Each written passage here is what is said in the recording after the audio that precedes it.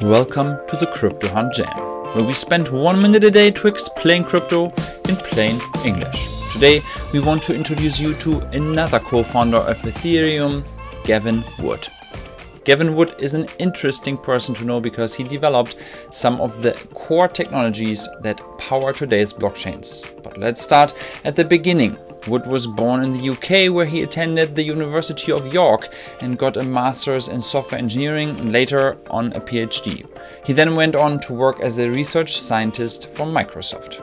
But his most fundamental contributions started when he joined Vitalik Buterin as one of the Ethereum co-founders at the very beginning in 2013.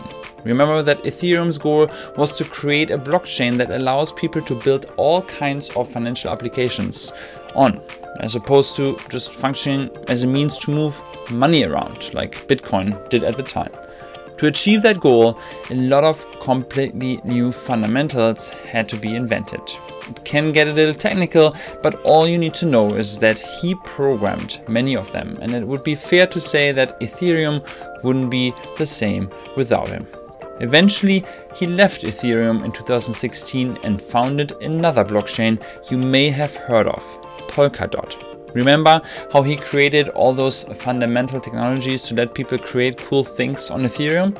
Well, with Polkadot, his plan was even more ambitious. Why just have one blockchain that serves all purposes like Ethereum?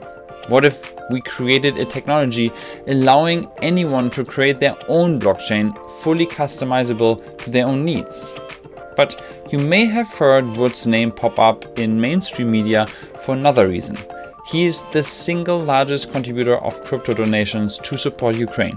He donated $5.8 million to their government, all over DOT, Polkadot's native token, of course.